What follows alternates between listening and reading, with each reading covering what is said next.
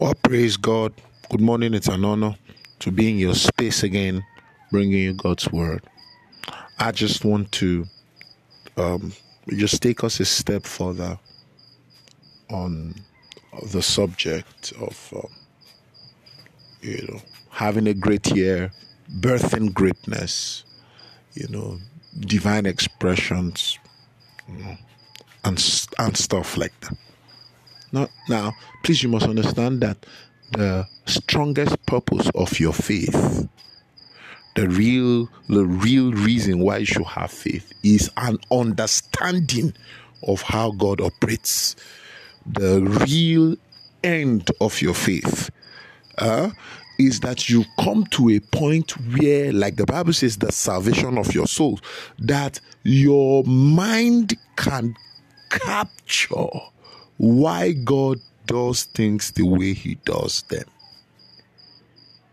So that faith is, because many of the things you get by faith, if faith was for getting solely, if faith was solely for getting, then stealing too is faith, because you can get by stealing. Then hard work is faith, because you can get by hard work.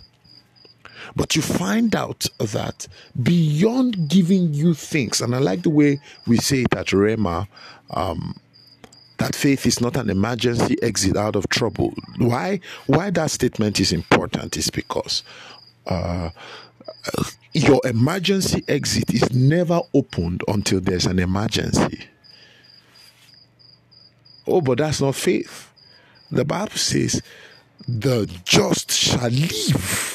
What you do for a living, you do always. The Bible says the just shall live. That means we don't only use our faith when we have an emergency. We use our faith always. I am in faith now as I'm speaking. I'm in faith now as I breathe. Faith is the lifestyle of the believer. Many times the reason why our faith does not work is because our faith muscles are always stretched in emergencies. And let me tell you something. Capacity cannot be conferred. Any muscle you have not stretched before the day of the activity, expect it to disappoint you on the day of that activity. Expect it to disappoint you.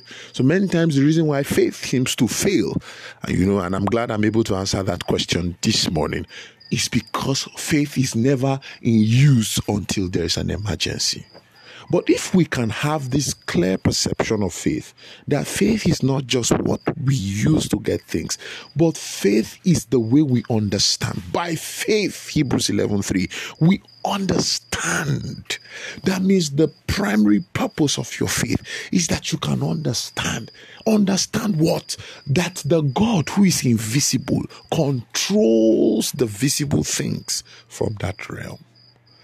And that because the controls of life are in the invisible, if I can have mastery in the invisible, you see, intimacy has come. So a man that sees you staying with God and praying and going to church and studying the Bible and being evangelical and doing everything that God wants you to do, he wonders, what kind of thing is he doing? He's wasting his time. Well, but you have learned to use intangible resources to trade for tangible, things on the earth.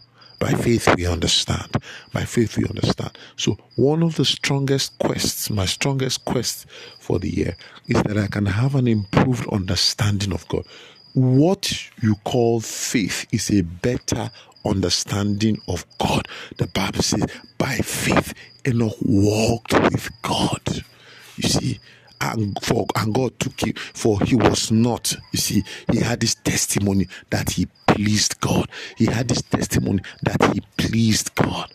You see, what was Enoch doing? Enoch was taking extended times of intimacy with God. The Bible says he pleased God. So a man that understands God better pleases God better, and it is faith that pleases God. That means to understand God better is to have quality faith. This is the purpose of faith, that our understanding of God be improved. I hope that helped you. I trust that blessed you. I'm sure God let me there. I thought to bring you a word of faith and hope.